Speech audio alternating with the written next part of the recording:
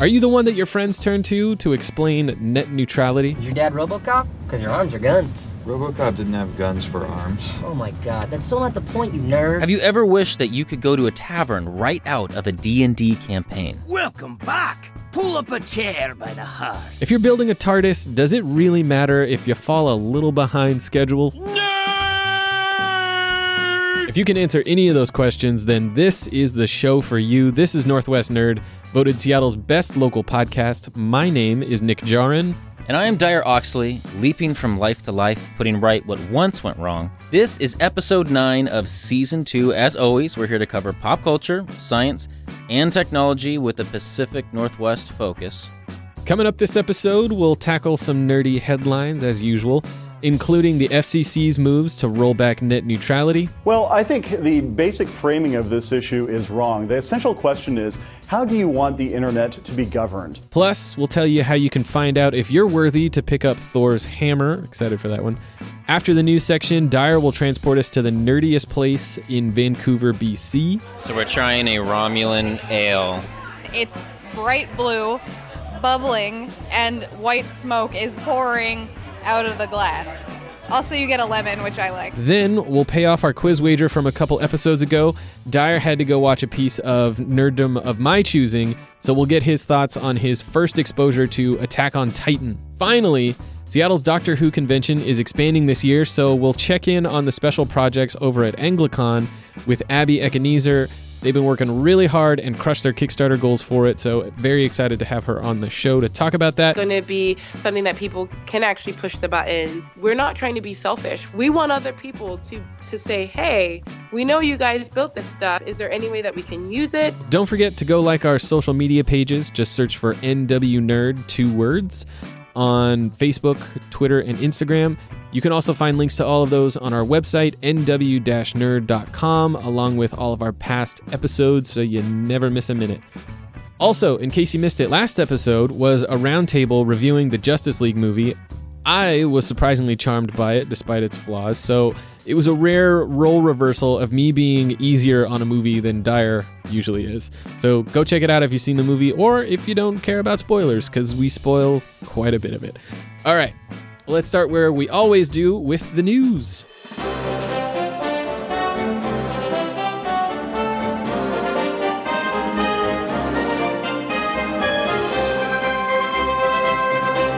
If you're like me, then you need the internet to do one, if not all of your jobs. Everything. Yeah. To do everything.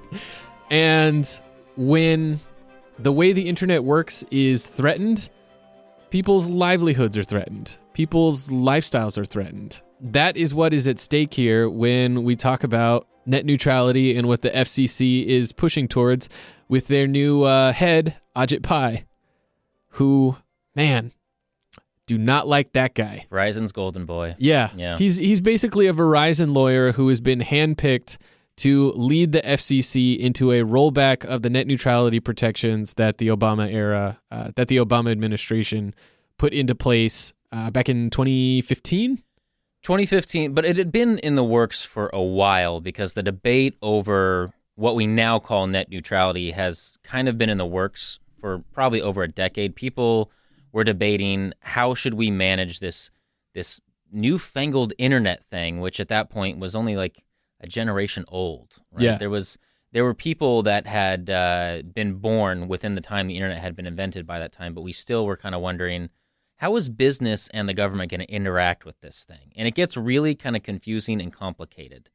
So net neutrality, as in its ideal form, in its platonic form, is the idea that everything on the internet you can access neutrally. Everything, anything from your grandma's blog about rutabagas to Xfinity.com or whatever their website is, all should operate at the same speed. That's the idea of net neutrality. So we have a modified version of that. We don't have the ideal version anymore because it is legal to give certain preferential treatment to different services and websites. Say, for example, when you sign up for T-Mobile right now, you can stream as much Netflix as you want without it going against your data plan.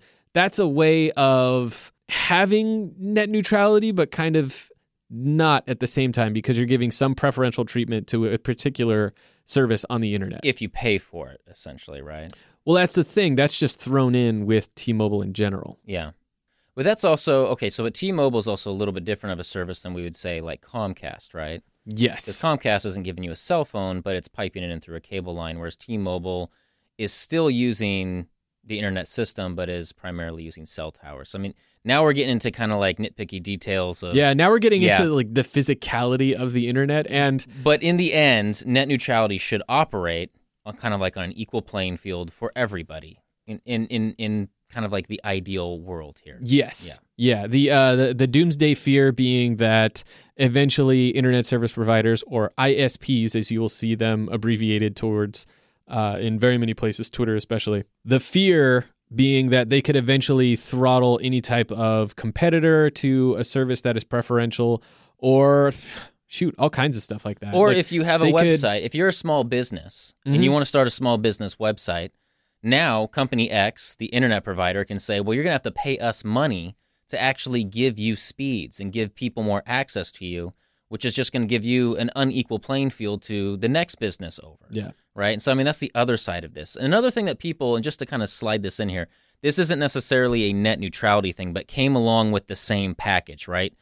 Before 2015, there was a regulation in there essentially said that these companies, these third-party companies, could not necessarily look and keep a log of what you're doing online. They couldn't necessarily track you and monitor you, which websites you were going to, how long you were staying there, all this data about your privacy online. They put a wall up against that.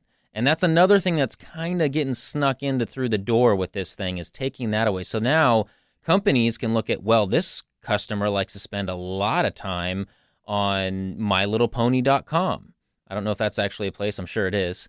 But let's say this one stays there. Equestria Daily. Equestria Daily. This one's going to a porn site all the time. This one's never stops on Amazon. They'll know all of this about you. Or and right now, there's a wall there. In a very businessy way, they will know which streaming services their users already use. Yeah. And they can then go market to that company, say, hey, we should enter into some sort of agreement to give people who choose us as their internet service provider to get even better speeds for your streaming service. Let's get our users 4K streaming on your service so that we will reinforce that habit and have them stick around. Finagle it to earn a buck some other way. I mean, yeah. I mean, essentially right now, what we have, I'm just going to back up. I really sometimes don't like hearing myself talk about this subject because when I hear myself back, I sound like a gun nut talking about like the Second Amendment. Yeah. Like they're coming for our rights, right? Well, that's what this is an actual, like, this is a reality. Like, this actually is them coming for your freedom and your rights. Yeah. Like, this is somebody coming in for your privacy, for your rights to be an individual. Like, when the Constitution was written, the way we operated in public was nowhere near the way we operate now. We have this new internet and electronic existence. This is actually the government coming for you as an individual because now we exist online as well. So I'm sorry to sound like a little bit of a prepper and a gun nut, but this is it. Like, I'm sorry to get a little bit political, but like conservatives should probably be the most paranoid and perturbed about this because this is their bread and butter that they preach about all the time. This is anti-free market of the internet. This is anti-privacy, individual rights, the rights of the individual, the against the collective. I mean, this is all that going against the grain for them. So it seems like it's kind of dueling ideologies though, because it's also deregulation, which a lot of Republicans are for, pretty much no matter what the industry that they're deregulating. And then it's also very weighted towards individual responsibility and consumer choice, right? Which is another free market ideology that may or may not actually apply in this case, which is why I think it's another dueling ideology here, because part of what the FCC wants to do is make it such that internet service providers can change how they weight who gets a certain amount of bandwidth and which websites and services come through at 100% and which ones come through at less, which ones you get to use infinitely with unlimited amounts of data for the month that you're paying for, and which ones you can hit a limit for, and then they start throttling that service. They want to be able to change that. But what the FCC is saying, and the FCC chairman Ajit Pai in particular, what Pai wants to do is make it such that internet service providers can do all of that shady stuff, but they have to be transparent about doing it. So they'll have to post, like, these are the different services that we will make sure you get crystal clear, and they may or may not have to post which ones that they're then throttling, because they can single out the ones that they're fast laning or offering to you in unlimited data. And the implication of that would be that they're throttling everything else after you hit your data limit or whatever. Now, the problem with that, other than the fundamental unfairness of that and how it stifles innovation, which we can get back to in a second. Yeah. The problem with that is that consumers don't have the choice between quality internet service providers. They don't have a choice. I would argue they don't have a choice most of the time anyway between internet I was providers. looking up some numbers from a 2015 study that the FCC put out. 48% of census blocks in America, which is just the way that the census breaks us up geographically so that we're easier to census, basically. 48% of them only have access to one broadband internet service provider, which would be basically like 4G on your phone levels of internet speed. And 30% of people don't have access to that at all. They can only get slower speeds or only through a mobile device. So we're talking about around 70% of Americans who are not going to have a choice of saying, oh, well, my cable provider is doing this and this with my services. I don't like that. I'll take my business elsewhere. There's really nowhere to turn. There's no competition here. Which goes back to that whole if you're really pro-free market, then this should really piss you off. Yes. Because this is really anti-free market. It should piss off everyone. Before the show, you were like, this is a great debate topic. Maybe we can find people on both sides. I was like, there is no other side. That's what I was thinking. It would be a great round table. Let's find some people to actually... the only people who are for rolling back net neutrality protections are these corporations and the people who get paid by them. The internet has become as much of an essential right, an essential infrastructure as a highway, as a train line, as a phone line. That's the way we need to treat this now. And this is why. Which is how they are currently classified as common carrier under Title II. But they want to take that classification that specifically away. Is what they're trying to change. Yeah, they want to treat this essentially, I'm not sure if I can characterize this, but they're going to essentially try to tell you that the broadband actually works as a data storage device. Data storage / information delivery, which is, I think I was reading The Verge. It's like saying the highway is for storing cargo. Yeah.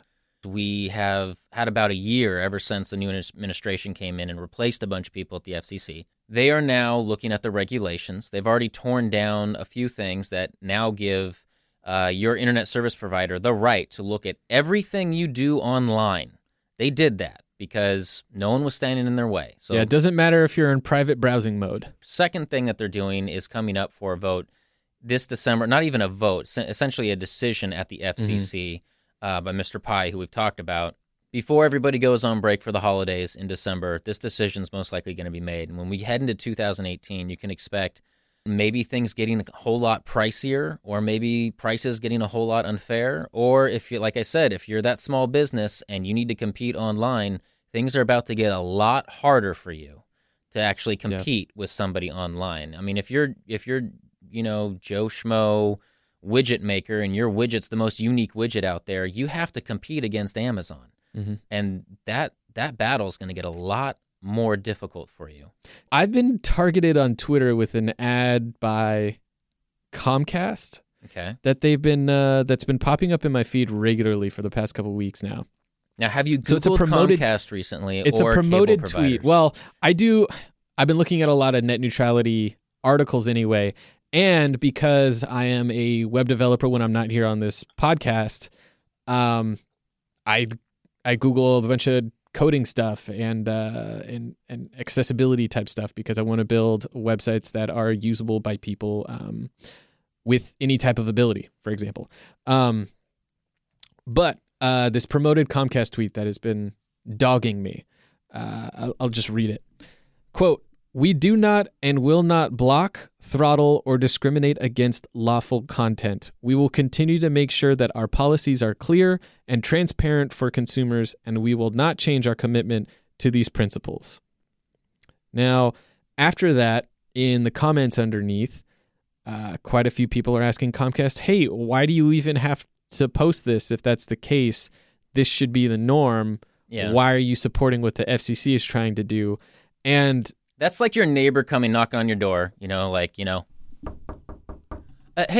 Nick, I'm your neighbor. I just want to let you know, I'm not going to punch you in the face and rob and just take your TV. When you're not here, your stereo's safe. Just I wanted would to let never you know. do that. And no cameras in your house. I don't have any little cameras in your bathroom set up. Just want to let you know, not going to come from me. Yeah, just don't don't even worry about it. Yeah, don't even worry. I'm not even sure why I'm mentioning it. Exactly. That's exactly what it's like. It's exactly It's so shady.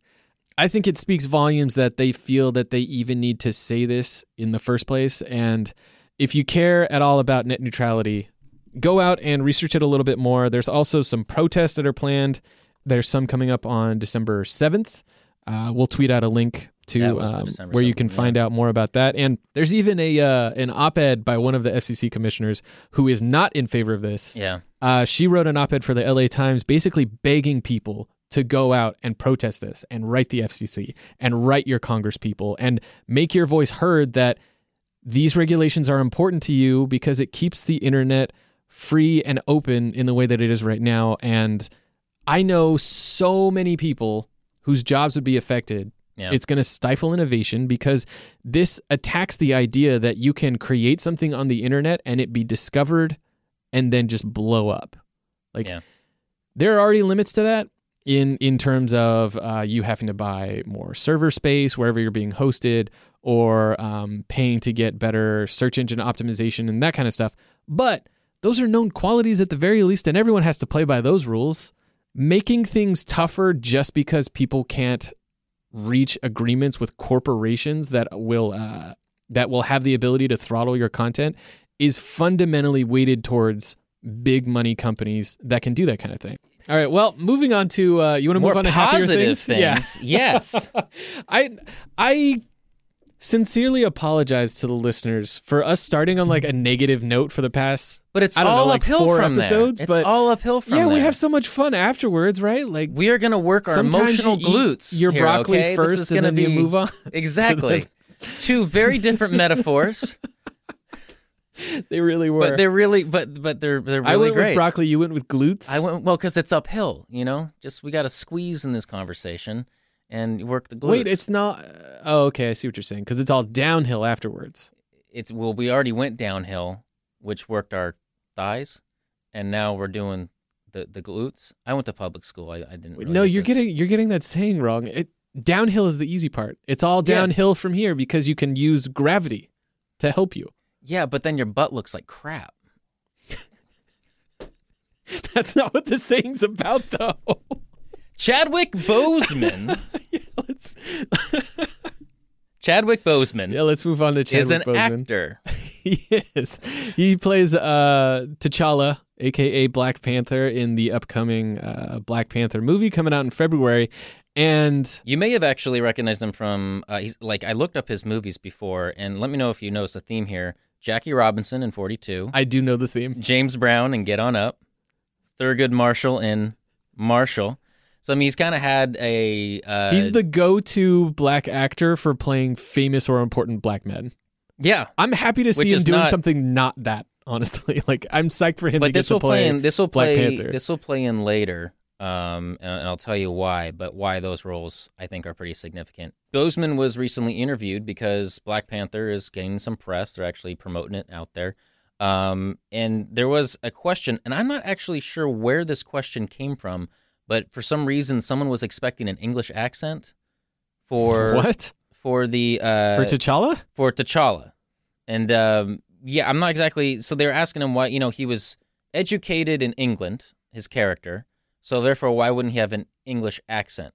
Which is essentially the theory that if you send Madonna to London, then she will come back with an English accent. Well, she did, though. Yeah, I know, but that's the theory. But how many of us actually But bought her accent's that? gone now. Exactly. How much of it actually bought that? It was an affectation. But he had an interesting response to that, which essentially had to do with the history of Africa and quite a little bit more depth of thought than I would have expected somebody to put into a fictional African country and the leader of that country. So he was talking to CNET, actually, and I'll read a little bit of the quote that he gave in response to them asking about the accent that he does in the movie, which he thinks of as a Wakandan accent, which, again, made up country, so they don't necessarily have an accent. So here's his response, quote, "People think about how race has affected the world. It's not just in the States. Colonialism is the cousin of slavery. Colonialism in Africa would have it that in order to be a ruler, his education comes from Europe. I wanted to be completely sure that we didn't convey that idea because that would be counter to everything that Wakanda is about. It's supposed to be the most technologically advanced nation on the planet. If it's supposed to not have been conquered, which means that advancement happened without colonialism tainting it, poisoning the well of it, without stopping it or disrupting it, then there's no way he would speak with a European accent. If I did that, I would be conveying a white supremacist idea of what being educated is and what being royal or presidential is. Because it's not just about him running around fighting. He's the ruler of a nation. And if he's the ruler of a nation, he has to speak to his people. He has to galvanize his people. And there's no way I could speak to my people who have never been conquered by Europeans with a European accent." Dang. Unquote right there, by the way. Which actually, if you think about it, that makes 100% sense. Yes! Two, another score from Marvel for taking the story and the character seriously, which I'm sorry to dig on DC, but that level of thought into an actual character is something that I don't think a lot of people would expect, and I'm not going to try to call out names for other characters. I don't think a lot of people have taken characters from Marvel and actually gone that deep, but somebody to actually go into and say, okay, this is a fictional country, but this is the way the country is. It's the most technologically advanced country on the planet. It's been isolated this whole time. This is how it would evolve. Yeah, for the non-comic book readers out there, do you just want to describe Wakanda a little bit? We got a little bit of it in that quote. But... Wakanda, and this is my one gripe with this at least article, or I don't know if it's in the quote and they cut it off, but Wakanda is a fictional nation that is in Northeast Africa that has been isolated and cut off intentionally from the rest of the world. And as such, they have this very important mineral there called vibranium that is very, very valuable. They can sell when they need to because like 1 gram is worth $1 million or something like that. And it's everything. The Black Panther suit is made from this stuff. It's very, very tough. Captain America's shield is made of it. Captain America's shield, exactly. And a lot of their technology and their aerospace industry is based on this mineral and this technology, which has advanced them beyond a lot of other people. So, like, where did S.H.I.E.L.D. get all these really cool little flying toys and stuff? Most likely it's from technology from Wakanda. Mm-hmm. And so that's kind of how Marvel... Either bought or stolen. Yeah, well, that's how Marvel has explained how, even though this is a real New York, we have really cool flying aircraft carriers and things like that. I mean, things that we don't actually have. So this one country has a leader named T'Challa, and he is the Black Panther. The leader of this country is always the Black Panther, which also gets to be a superhero. And yeah, I guess that brings us up to date at that point. Yeah. The key, I think, concept being that they've never been conquered because they're so exceptional. Yeah. Like, they've always been able to defend themselves against every single wave of conquest. And in Northeast Africa, that is not easy to do because they've seen millennia of armies coming through there. Well, that's what left me with here's my one thing that left me here, because I felt like I got teased a little bit, because now I'm wondering how, as an actor, do you think that he formed an accent? And I'm mainly asking that because I'm not an actor. I don't know. I wish that I had done. I wish that I had been a responsible podcast host and done more specific research for this. You can cut this out. But when they did Captain America: Civil War, which is where we're first introduced to Chadwick Boseman's version of Black Panther, this is from an IO9 piece back in 2016 when Captain America: Civil War came out. They report that Captain America Civil War actually used a real South African language as a stand-in for what Wakandan would be. So the actor South African? Yeah, South African. It's one of their official languages, actually. It's Xhosa. That may or may not be how you pronounce it, but that's kind of what it looks like. Xhosa. So the actor who played T'Chaka, T'Challa's father, John Connie is the actor's name, taught that language to Chadwick Boseman, or at least taught him enough so that they could do the scenes together, and that's what they ended up using. So says also director Joe Russo to Entertainment Weekly. That's the language that they ended up using as Wakandan. Some 7 million people speak the language throughout the world, and that's what they ended up using for that. So they didn't have to invent a language. So I imagine part of what Chadwick Boseman is doing here is using some type of African accent, not necessarily inventing one. But my worry is that while I praise him for putting so much thought into this, and I think that he's spot on correct on the reasons why he's doing this, I worry about the other actors not necessarily being on the same page and him just like walking in with this accent that not necessarily everyone was doing. Like, is Forrest Whitaker going to be doing that one? Is Angela Bassett going to be doing that one? You know what I mean? Like, he runs the risk of making everybody else look kind of dumb or weird. And even Michael B. Jordan has an American accent, which I think Killmonger is also supposed to be from Africa, isn't he? But maybe it's different in the movie. Well, they could be. Actually, when I wrote down my notes, I was looking at all the other kind of northeast African countries. So you have like Sudan, Somalia, Ethiopia, and so where I have theoretically placed Wakanda is somewhere between Eritrea and Djibouti. And so somewhere in there is where I claim, in my theory, that's somewhere in there is where Wakanda is. So they have a little bit of access to that little Red Sea area, and so these are the things I think about. So I'm just throwing that out. So I mean, in my mind, I was trying to look up like Somali and Ethiopian accents and things like that, and then but anyway, there's really no point to that. That's just where I wanted to throw my theory out there. Does anybody have another theory of where Wakanda is? Apparently they move it around there. I bet you there's got to be some maps. I wonder. If we looked for it. Yeah. In the same way that Latveria has a specific location too, but it's like kind of nebulous. It's out there. You can't really place it on a map because then you're like, well, no, that's just Lithuania. You're just talking about Lithuania. Well, speaking of Marvel news, there is one thing that I wanted to kind of bring up that is some local Northwest information that I think folks will be very, very excited about. Yeah, let's hit the local beat a little bit. Our favorite experience, Mopop. The Museum of Pop Culture, Mopop. Here in Seattle. We already kind of gave them fun for that name change last season, but it actually makes a lot of sense. I went back and listened to that recently too. Oh, really? It's pretty funny. So Mopop doesn't have more problems. It has more exhibits for you, which is... I'm allowed to snicker at that. That's a good transition. Marvel Universe of Superheroes. So this is a world premiere exhibit of Marvel. Marvel is essentially going to travel around an exhibition of 300 artifacts from its Marvel history. We're talking artwork. We're talking props and costumes. This is going to be the largest Mopop exhibition ever. Thor's hammer from the film is going to be there. Mjolnir is going to be there, which I don't know how they did that because obviously it just got destroyed. Yeah, they just... it's spoiler alert. Look, if you haven't seen these things weeks after... in the trailer. I'm not that worried exactly, about it. It is in the trailer. The Cloak of Levitation for Doctor Strange is there as well. AKA everyone's favorite character from Doctor Strange. Yes. He's so comical. The thing that I'm actually most excited about is they plan to make immersive sets. So if you've been to, obviously, like I have many times, the Star Trek exhibit that they've had there, you get, like, you can walk into, like, the transporter and have some other, like, immersive sets that you kind of walk through. In this case, the one thing that they did mention in their press release is Tony Stark's lab. So walk into Tony Stark's lab. They might have more.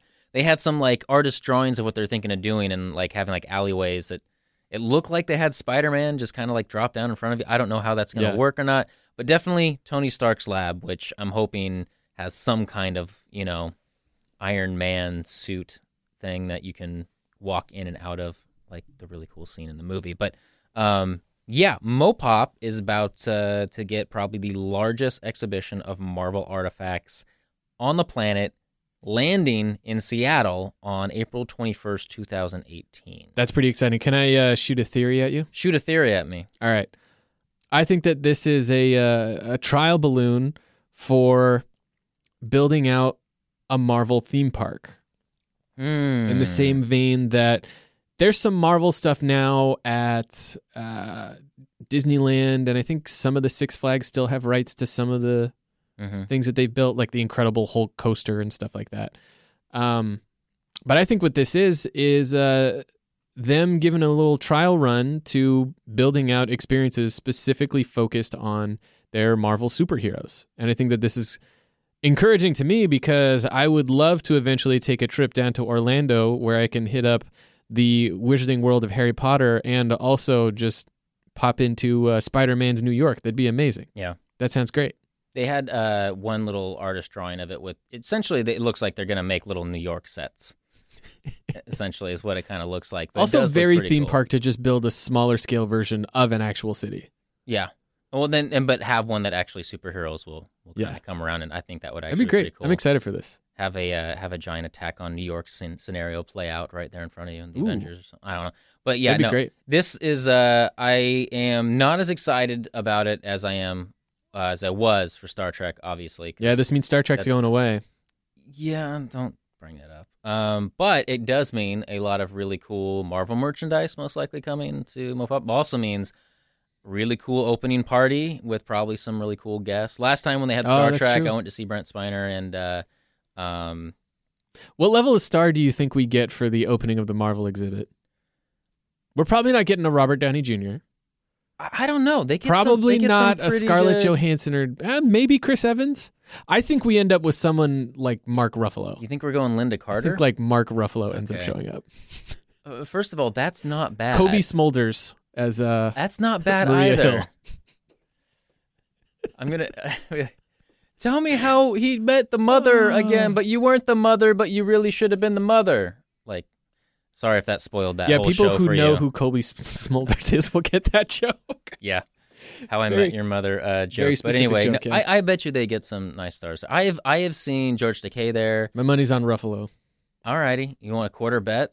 Yeah, let's do it. I'm not doing you know good what? with bets with you. You're not doing well with bets, but speaking of bets, you have to pay off your the quiz bet that we had from a couple episodes ago, the last magazine style episode that we did. And I will pay that off after a message from a fellow podcast here in Seattle that we actually think quite highly of. Sound effect. And following that, a feature for all of you about the nerdiest spot in all of Vancouver. I loved this feature that Dyer did for this episode. It just drops you right into a place that I really want to go to now. So that's coming up right after a quick word from our friends over at Sound Effect. Sound Effect is a weekly dive into the soul of the Northwest seen through the characters who live here. It's a group of nuns on a Washington beach overtaken by a rogue wave. It's the guy obsessed with getting Billy Idol to play his birthday party. It's the drug-addicted lawyer representing other addicts who paid him in meth. Sure, it's weird, but it's also surprising, funny, moody, and it's new every week on iTunes or wherever you get your podcasts. Just search KNKX Sound Effect. So just a few months back, my friend Amy and I were walking along the waterfront in Vancouver, BC. Now, I'm not entirely unfamiliar with Vancouver, but considering that I've lived in most other Northwest cities like Portland and Seattle, but never Vancouver, I am a bit of a tourist when I visit there. And Amy is kind of like my local guide. And therefore, I tend to ask a lot of annoying questions like, why can't I buy beer at a grocery store? Or why do the traffic lights operate like that? Why won't my Lyft app work? And how do you get your city to be so clean? Anyway, we were walking along the shore on Granville Island, about to watch some fireworks, and I get to wondering, if you can take me to the nerdiest spot in all of Vancouver, BC, where would that be? I'd probably have to say the Storm Crow, yeah, because it's like one of the only permanent nerd spots in Vancouver. and it's pretty cool. You like walk in the front door and it's basically like you're in like a D&D type tavern where you start your adventure. Plus there's board games you can play for free, and all of the drinks and the food are nerd themed, so that's awesome. This week's feature is a special travel edition for nerds south of the border. And to get where we're going, we must journey through the perilous I-5 corridor, through Fairhaven and the Bellingham, in order to battle wits with border guards at the Peace Arch. If you make it beyond the White Rock and the supernatural happenings around Ladner among the Delta, you will make it to a watering hole that is this week's focus, a little corner of BC that is arguably the nerdiest spot in all of Vancouver, the Storm Crow Tavern. Here, you walk off Commercial, which is fine. It's a nice neighborhood, but then it's like suddenly it's like, oh yeah, if I was dressed like an elf right now, I probably wouldn't feel terribly out of place. Not everybody at the Storm Crow Tavern dresses like an elf. Beyond being a board game bar with themed food and drinks offering distractions from the real world, this tavern has a surprising history with connections to distractions on your smartphone. More on that in just a little bit.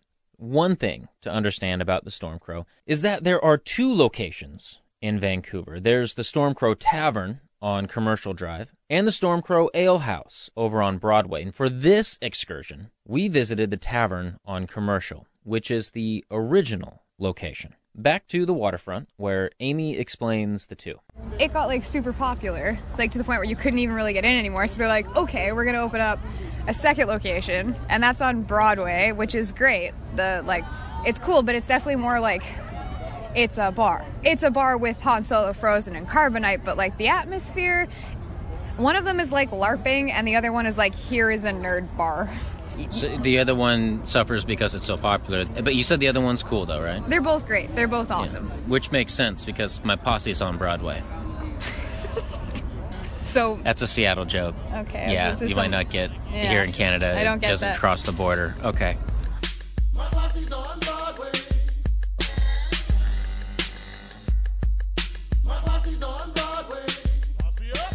The Storm Crow Tavern is on this cute little stretch of Commercial. There's a lot of small cafes and restaurants, a lot of mom and pop shops along the way. There's a nice park across the street, and the tavern is a lot like this surrounding area. It's a humble spot, not too big. You walk in, and the aesthetic that strikes you is sort of an old European pub. There's a lot of wood beams throughout, and you look around and you will find little references to pop culture here and there. Over on one wall, there hangs a giant sculpture of Cthulhu.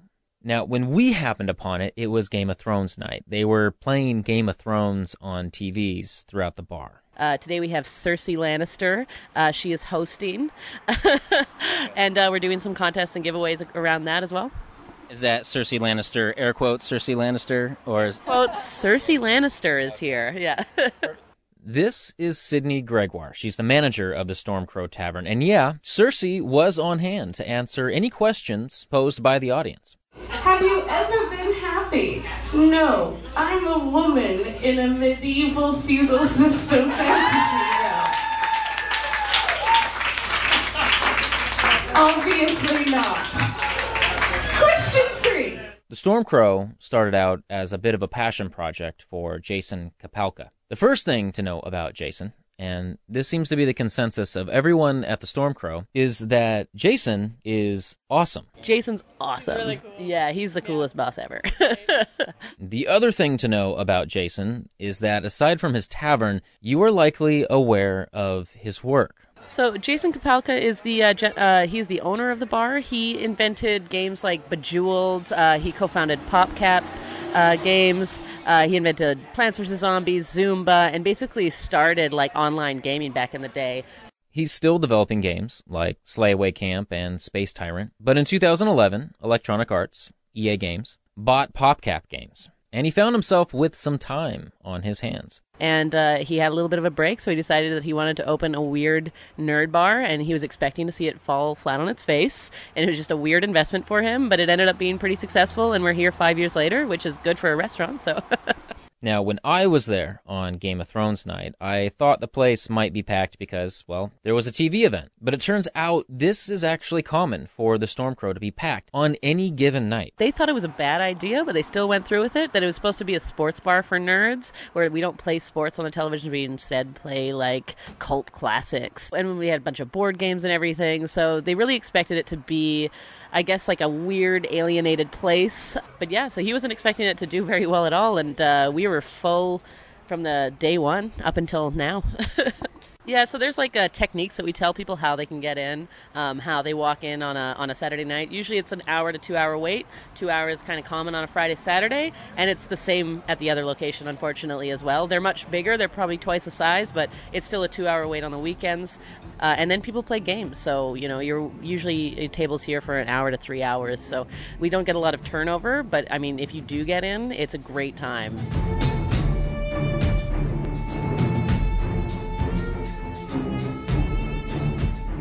If your will be strong and your patience is well practiced, you can get into the Stormcrow. And when you do, you'll be greeted with a menu with items like Teenage Mutant deep-fried pickles or Gambit's Kinetic Cajun tacos. If you can't decide on any of that, there is the Megaforce multiplatter. And then you get to the drinks. We have a Romulan ale. We have a Romulan ale that has dry ice in it, so it's all smoky. We have butterbeer, which is our top seller. We have a Pan-Galactic Gargle Blaster. We have all of the nerdy cocktails. There is no way the Trekkie in me was going to let me leave the Stormcrow Tavern without having a Romulan ale. It's in like a tall, sort of like one of those like girly drink glasses that you're going to find a lot of lemons on. It's bright blue, bubbling, and white smoke is pouring out of the glass. Also, you get a lemon, which I like. So we're trying a Romulan ale. Go ahead. It's not what I was expecting. What were you expecting? Not like fruity or sweet or anything. I mean, we're talking about Romulans, right? It's sour, which I would expect from a Romulan, but it doesn't taste as bureaucratic and conniving. It's a little tart. Yeah, it's a little tart, but there's definitely some sugar in here.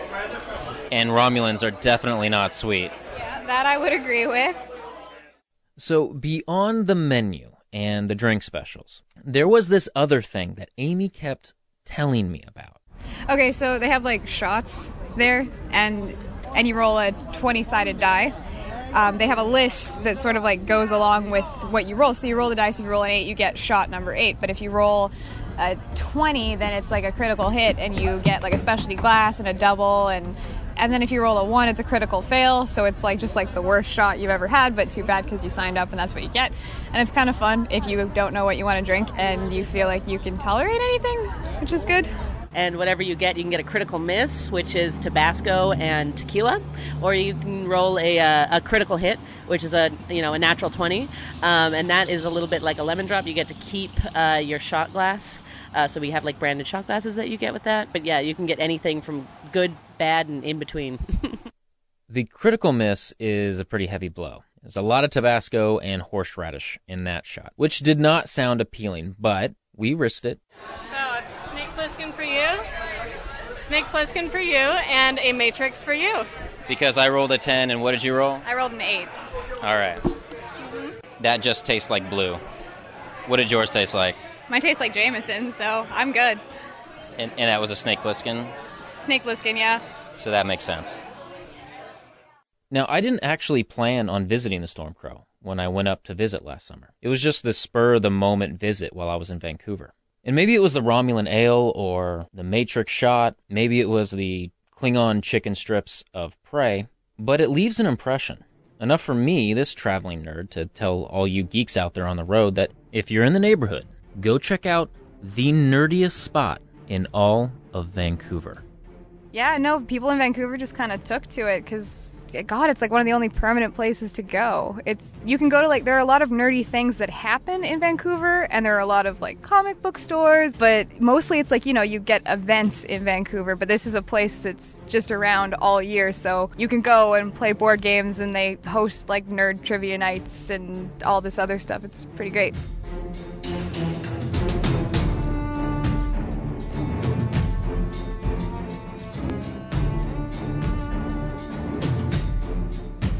Wow, thank you to Amy for showing Dyer around the nerdiest spots in Vancouver. Amy. And also thank you to the good folks over at the Stormcrow. That place sounds so amazing. Thank you, Sydney, and thank you to the guy that really wanted me to interview him after that. But let's just say he had a really good time that night, and the interview didn't turn out probably as well as one would hope. But very, very nice people there. Did he have very, a few very too many of the Romulan drinks? He really loves that place. Oh, man. Yeah. That's great. I can't believe there's 2-hour waits to get in. I can after going there. Like the original one, you can kind of see like we I'm found so kind jealous. of a humble spot. I didn't go to the ale house yet, but having said all that, I have a challenge for the listeners out there, especially since we just did this in Vancouver, BC. So challenge to everybody up in Van City there. Did I get the nerdiest spot in all of Vancouver, or would you like to contest that? Is there a nerdier spot? I would like to hear from you. So, that'd be great. Contact us via our website. There's a little contact sheet there, or Facebook. We get messages there as well. Not in Vancouver, Seattle, Portland, Bellingham, Boise. Like, is there a nerdiest spot in your community? I want to know about it, mainly because I like to do features on this stuff. So maybe I'll head out there. Is there some random out in the sticks, like, oh wow, that's like the nerdiest spot in Skamania? Like, let's do that. Like, let me know where it's at. Nerdiest place in Skyway. Yeah, exactly. Or Briar, Gold Bar, Okanagan, Snohomish, Sammamish, Skycomish, Orcas Island. Yeah, like just hit us Forks, up with. That's actually a bad one there. Forks. There's a ton of definitely nerdy stuff there. in Yeah, Forks. we've actually had people suggesting that we go out and So a couple take things, a look at those places. Yeah, a couple of things I want to clean up there. One, they are expanding. So if you don't want to wait for Sounds like they should. If you don't want to wait for that 2-hour wait, over the next year you can go to their new location in Toronto, which is going to be a 3-story manor. A whole manor that they're going to put basically the Stormcrow into, and you can expect, like the way that Sydney was describing it, they're going to have like secret rooms. They're talking about maybe escape rooms, secret rooms, and that like you pull a candlestick down and something opens up. Like, I love that. Really, really cool, like full immersed experience in there. But the other thing that Sydney also like threw out there that is something that they're very proud of, and it just didn't weave into the storyline, is that they are a safe space. And that's something that they promote quite often. And Sydney said that she has no problem, and in fact is very proud and looks forward to kicking people out who do not honor that rule. That's great. That's very Northwest nerd. Very, yeah. That's actually kind of like the little message of it's not about you, jerk. Not that it's not about that's you. That's not but in just our mission nerd statement. Being inclusive. Yeah, exactly. That's all I meant. Yeah, exactly. Everybody gets to be a nerd. Everybody gets to go there and take part in until you're not nice to Game the of other Thrones nerds. nights. Until you're not nice to the other nerds. Yeah. So I have here on my show sheet that you have a surprise for me. No surprise. I need to make good on my Attack on Titan review. I watched 2 episodes as instructed. So I don't know what the surprise is. Should we do the surprise first, or should we do Attack on Titan? You should do Attack on Titan first. Okay, cool. Yes. I watched Attack on Titan. I watched 2 episodes of Attack on Titan. I'm still waiting for kind of the story to kick in. Yeah, it's pretty slow at the beginning. I'm assuming I kind of get what's going to happen now. So set the scene for me, because I haven't watched those first 2 seasons in probably at least a year and a half. So here's the scene. I was at home, no pants, one sock. I meant in the show. Oh, okay. So so I watched the 2 episodes. Essentially, what they explain is humanity now is hiding inside a series of walls. I think there's 3 main walls, but they have some like extra stuff out there, mainly because there are these giant creatures that look like humans, but with no baby making parts. But they walk around naked, and they essentially are giants that can not crash down these walls unless they're the special Titan giants, which can just crumble those things down at with no effort practically. But nobody's seen one in 100 years, so everybody's getting really cozy and comfortable with no threats. And then a Titan comes and just knocks down a wall, and everybody starts freaking out. So now we have to fight the Titans again. Why do we not like the Titans? Aside from the fact they're, knocking down walls, they also have an appetite for humans. and so they eat humans. They eat a lot of people. They eat a lot of people, so people are running away. There's a lot of blood in the show. Yeah, this is not a show for kids. No. This is an anime, but this is a full-on adult show, like tearing people in half and eating them and all that jazz. So a lot of blood, and then some kids experience this. They've grown up entirely inside the walls. They get stir crazy. They get attacked, and they decide to join the military now because they had to flee behind another wall. Now they're going to go fight the Titans because, they killed their moms and their families and ruined their homes. So now we're going to go that. You're not really invested in these characters. I'm trying to get past the nuts and bolts here. Yeah. My assumption is that we are going into like a kind of like Hunger Games type scenario where we train like youth to be like our soldiers of some kind, and then they go off, because now it's going to be like a buddy Scooby Gang youth type thing. Is that kind of where we're going with that? You are going to be all going to really military. delighted by what's about to happen then, Okay. because they subvert that quite a bit. There is a core gang of characters who go off to fight the Titans and are generally successful in their efforts, although the Titans pretty much always win at the end of the day. And is it wrong that I like that? It's very un-Scooby Gang. No, it's good that you like that, because this show was originally pitched to me by my friend Alex. Shout out Alex, because this show's amazing. As it'll treat characters the same way as Game of Thrones. They go off to their training, because you haven't seen the training yet. Apparently, that's past episode 2. I don't remember it being this slow at the beginning. I'll be fully honest. I did see half of an episode where they are going through like some training. Okay, so they go off and train, and you're introduced to way more young people who you learn why they joined the military, and you get really sympathetic towards their causes and why they decided to join up to these. The Scout Corps in particular, who are the ones who actually range beyond the wall to go out and fight Titans out there and get more information about them so that they know better inside the walls how to defend themselves. And you're introduced to all these great characters, and mild spoiler, because I'm not going to tell you who this happens to, but they start dying. And they start dying in brutal, like physically brutal and emotionally brutal ways. All I want to know, I believe the guy's name is Aaron? Yeah, Aaron Yeager. Does he die? I can't tell you that. All right, fingers crossed. There's some major reveals, though. I know he's the main character. He's the one thing that really kind of ruined it for me. I could not handle any more of that whining. He's very whiny. He is extremely whiny. It like grates on my nerves. It's like my little cousin just went to like a Thanksgiving, had a little cousin. I know they're supposed to be cute, but wouldn't leave me alone. Trying to listen to headphones, take out my headphones. I gave this kid a wedgie, right? Like a really bad wedgie, would not get away from me.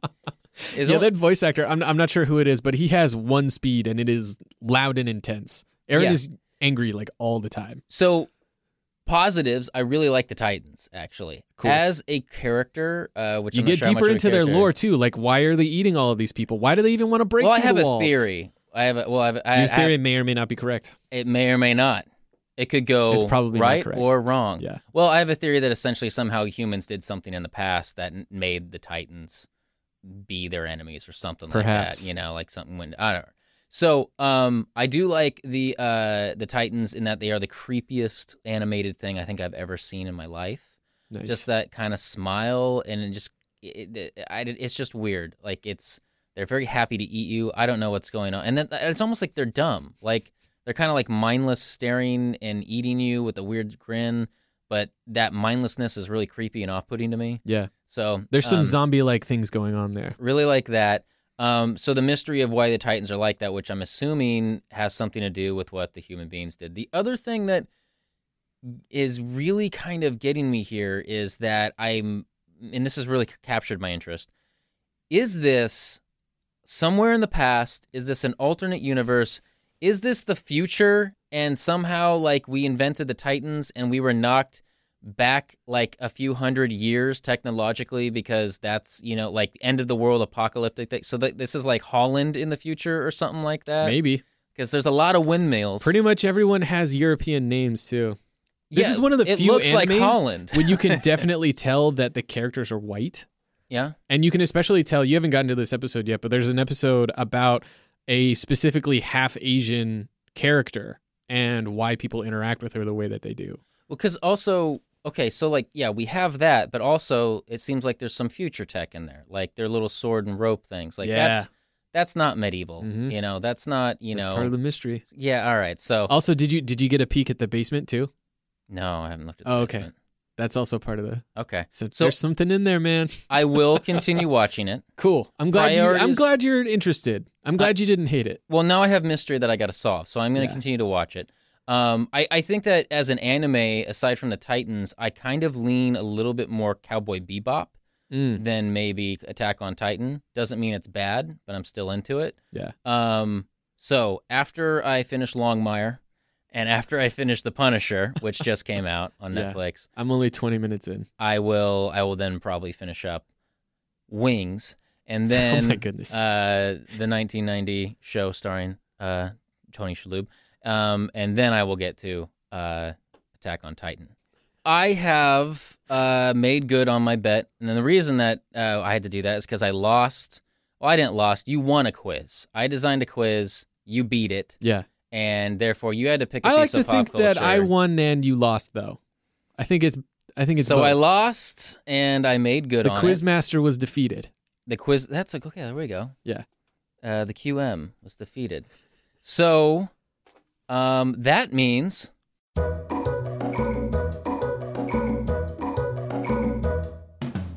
this is a surprise. That's right. Sometimes I, Dyer Oxley, like to quiz my co-host, Nick. I was going to try to think of something snide to call. I'm trying to get in the mentality. Nick the Jarin. I don't know. Something, but like, I've never really had any nicknames that stuck. It's really hard to make a really bad nickname for you because you're so handsome. Oh, it's not that hard. I have a Nick name that... Handsome Man Jarin. I'll take it. Point being, I've designed another quiz. It's designed around this week's feature where I went to the Stormcrow Tavern up in Vancouver, BC, and they have all these themed drinks.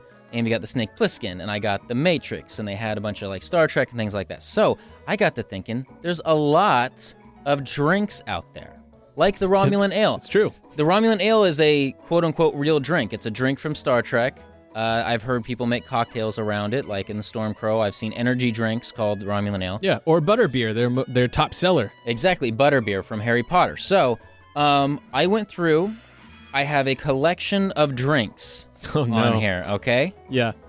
Some of them are real, from pop culture. In some way, they are real. Other ones, I totally made up. And they are fake. Now lay out for me how I can win this thing. This is how this is going to work. So I'm just going to read something to you, and you're just going to tell me real or fake. You get an extra point if you can tell me where it's from. Okay, and how many points total do I need to win? Okay, so here's the deal. I have 16 here, which is more than I usually give you. Okay. But we're going to go through these pretty quick. But they're all basically true-false, so... It's a true-false, so we're going to go through these pretty quick. All you need to do is get 9 correct to pass. That's a D. So over all 50%. Right? Over 50. You essentially got to pass with a D-. So I just need 9 points, so I can do the extra thing to get 2 points off of the same question? Yeah, so like say you got a couple wrong, but you get a bonus one there. Okay. Yeah. Cool. So, that said, your first drink, Talsirian whiskey. Talsirian whiskey. Is that a real drink from pop culture, or is it totally made up? Wow. I'm going to say made up. I think you just put Tal in front of Syrian. Number 2. Wait. You didn't tell me if I was right or wrong. I'm going to tell you at the end. What? That's what we're going to blow through these. I'm going to tell you at the end. I don't know how to deploy my guesses then. I need to get a feeling for how you wrote these. I am determined to make it through. And that's one thing I think that helped you last time is knowing what right away. Here's the thing. I'm a good test taker because you have to know how the test maker is thinking. And I'm a good test cheater. So yeah, exactly. You're going to have to, This one's harder. Hinders... This one's harder. I'm going for Superman music quiz level. All right. You know what? I think I'm getting whiny about it now. Let's just go. Ent drought. Ent drought. Yes. I think you mean Ent Draft, probably. And I think that's real. That sounds like it's from Lord of the Rings. You think that's a real thing? Mm-hmm. Okay. Kerf. Kerf. Kerf. Can you use it in a sentence? Can I ask you how to spell some of these? No. Oh, my God. Yeah, you can ask. I didn't consider that. KYRF. I'm going to say fake. I think that one's real, actually. Am I allowed to change my answer? No. All right, that's fine. Milk of Irie. Milk of Irie? Milk of Irie. Irie is spelled Eyree. Fake. Saurian brandy. Real. Thorin's healing grog. Thorin? Thorin's healing grog. It's his. It's Thorin's. It's got a apostrophe S on that. Yeah, that sounds like something that might be from whatchamacallit? Magic the Gathering or something. Magic the Gathering or something. I'm going to say real. Mead aged for 3 cycles in Willow's Wood. And Willow's Wood is capitalized willows. Real. Orion cider. Is that also a possessive? Orion's No, it's cider? just Orion cider. And Orion spelled like the constellation. Fake. People should play along at home, too. Yeah. Mutter's milk. Mutters? Mutter's milk. MUDD? ERS. Real. Okay. That one sounds familiar. Zaphod Beeblebrew. Zaphod Beeblebrew. Zaphod Beeblebrew. How many words is that? 2. Beeblebrew is one word? Mm-hmm. Real.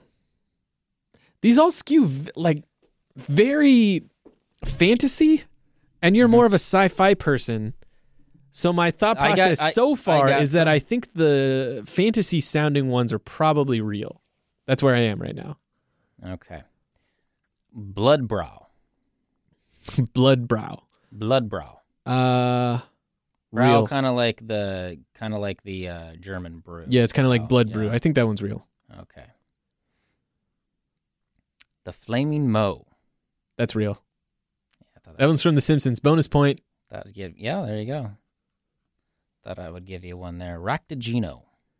Ractagino? Ractagino. I feel like you might be pronouncing this one incorrectly and it might be real.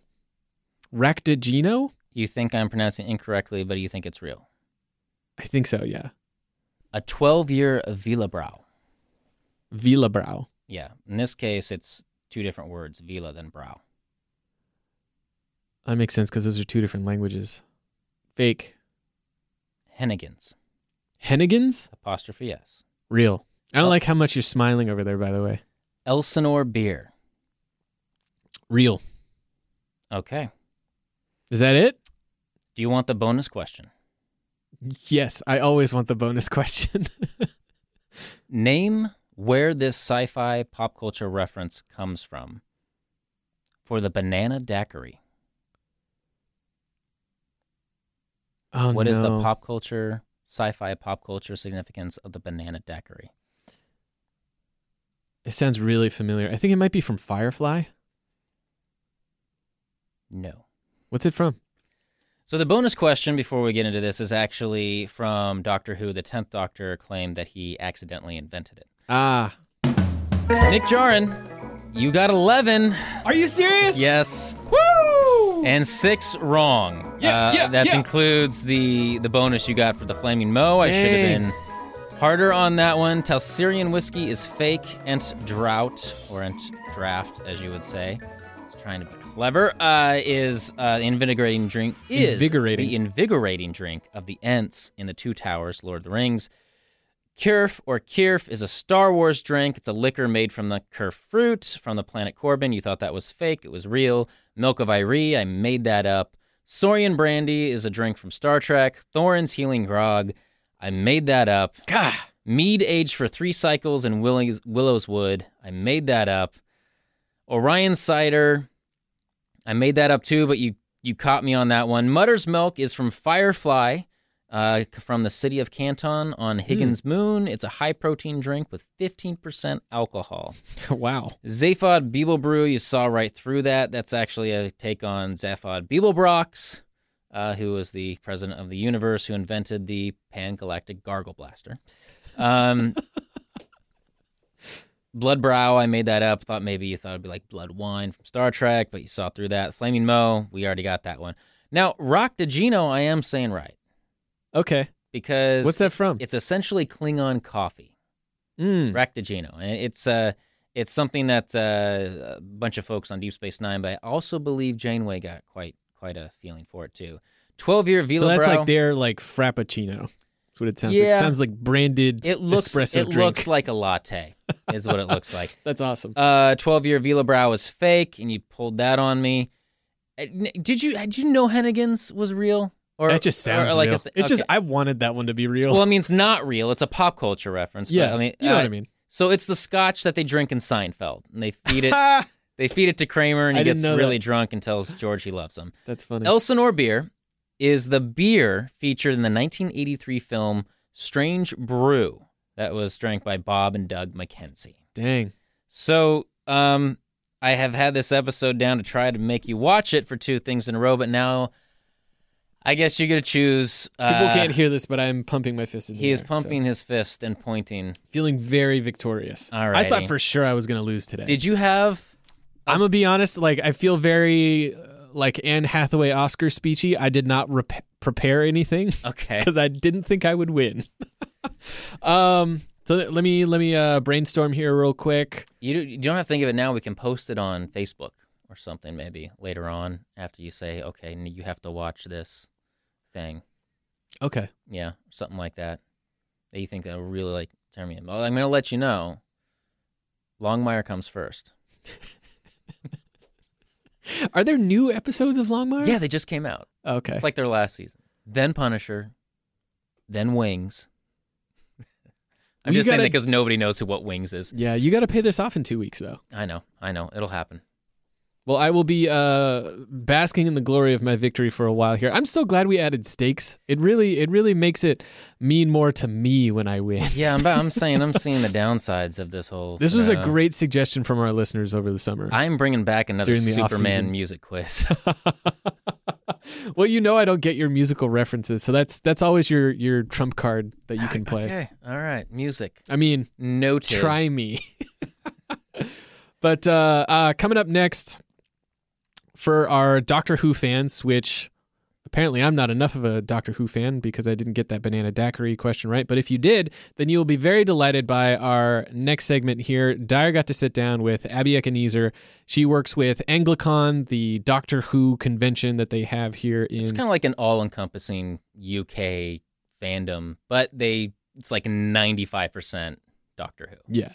I mean... There are some Red Dwarf comments that go around. So they've been working really hard to add some more things to their convention, and Dyer got to sit down with her and talk to her about that. Anglicon is a Seattle area British fandom convention with a special emphasis on Doctor Who. It started in 1987, then it went on hiatus in 2006 until it was regenerated 3 years ago. And for this year's convention, which is December 8th through 10th at the Doubletree in SeaTac, fans can meet the 5th Doctor, Peter Davison, and the 7th Doctor, Sylvester McCoy. But one special project for the convention this year involved running a massive Kickstarter campaign and will produce a very unique experience. And to explain this, we talked with Abby Ebenezer with the convention. The premises of the Kickstarter was to try and bring some of these BBC or UK television sets to life. So we first started with the TARDIS console, which is like the Peter Davison beginning of his era as the Doctor. So that's 5th Doctor, correct? Yes. And so we have it all in our minds. The console that has, I think, like in the background, there's the circles on the wall and the kind of silver hexagon in the middle with the little crystal-y things going up in the middle. Doctor Who fans are going to be really mad at me right now listening to me describe this. And it's very similar to the Tom Baker one, right? So it is somewhat similar to the Tom Baker one. This one that we're doing actually has a bit more buttons and toggle switches and random devices on the console itself. And that's good because this is going to be interactive, right? Yeah, exactly. It's going to be something that people can actually push the buttons. The time rotor, I think is what you were trying to describe. Yeah. Is the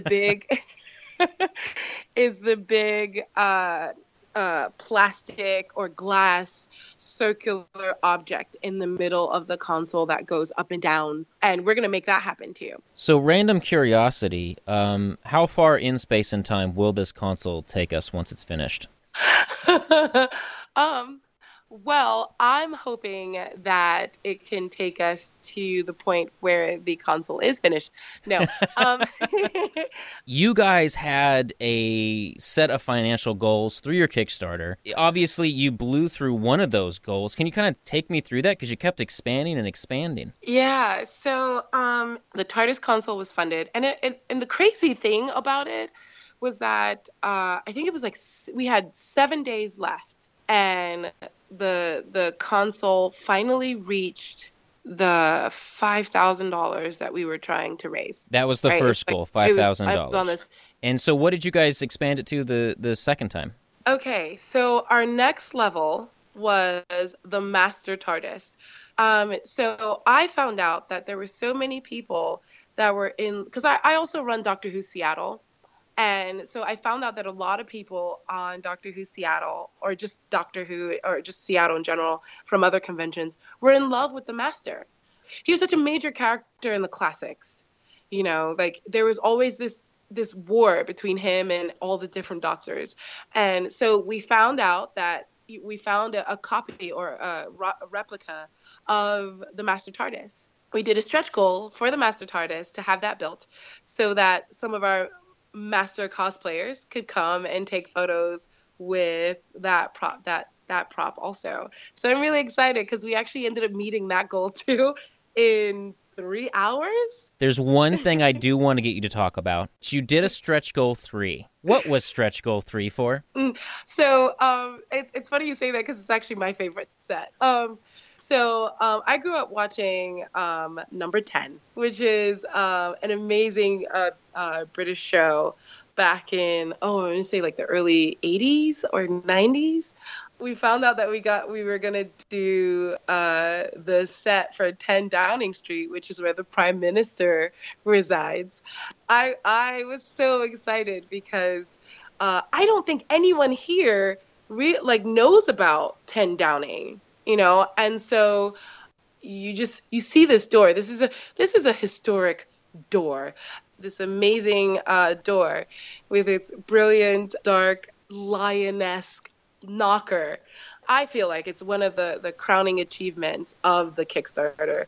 And knowing that it was the last, but certainly not least, and you leave the best for last kind of thing, we destroyed that goal in like an hour. You did have another goal. It didn't get funded, but you guys did attempt to build the bunk set from Red Dwarf, the greatest sci-fi show out of Britain ever produced, aside from maybe Doctor Who. Do you guys think that might be a future goal for you guys? Could we see maybe a bunk set come down the line? That is 100% possibly going to happen.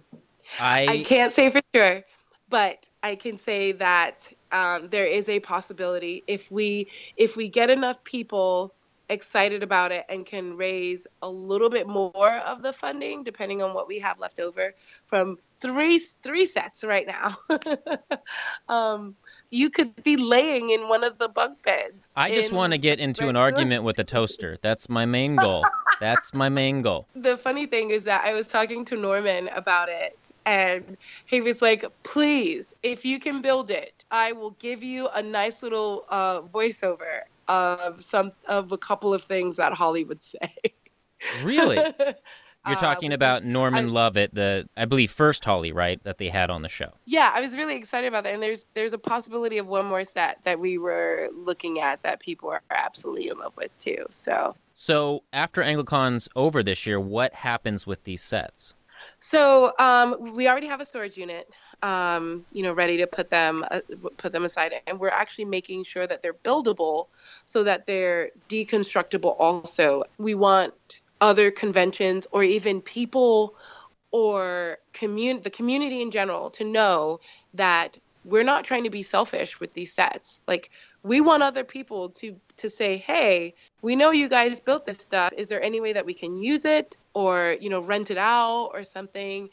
Because we still want to keep trying to generate some source to help KBTC, because KBTC is the only place where I can see most of my English television.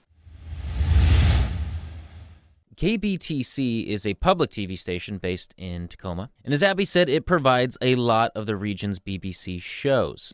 And the sets will also be used to raise funds for future AngloCons. So if you're interested in helping out or using the set sometime, email guest@anglocon.org. And check out AngloCon on December 8th through 10th at the DoubleTree in SeaTac. They will have everything from cat cosplay to a brand new art show featuring artists such as Lee Moyer and Rob Carlos. Thanks again to Abby Echenezer for hopping on the show to talk about AngloCon with Dyer there. Thanks also to Amy for showing Dyer around the nerdy spots in Vancouver, and the good people, Sydney and them over at Stormcrow up there in Vancouver, BC. And thank you all for listening as well. If you like what you hear, why not help other nerds find our show too? Go give us a follow on Facebook, Instagram, or Twitter. Give us a 5-star review on iTunes. Help us get the word out. The holidays are coming up, and I hear that experiences are bigger than physical gifts now, so why not give the gift that keeps on giving each Wednesday by sneaking into your loved one's phones and subscribing to the Northwest Nerd Podcast. I'm sure they won't mind you sneaking into their phone. So this concludes episode 9 of season 2 of the Northwest Nerd Podcast. We'll be back next week with another roundtable episode. So we'll see you next week, nerds.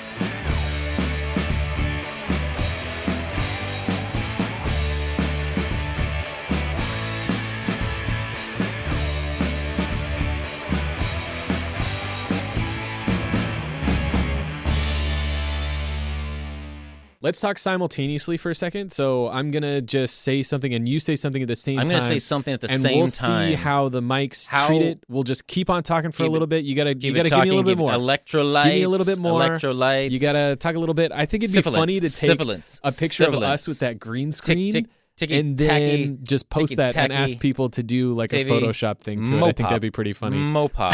Mopop right, okay, presents Marvel.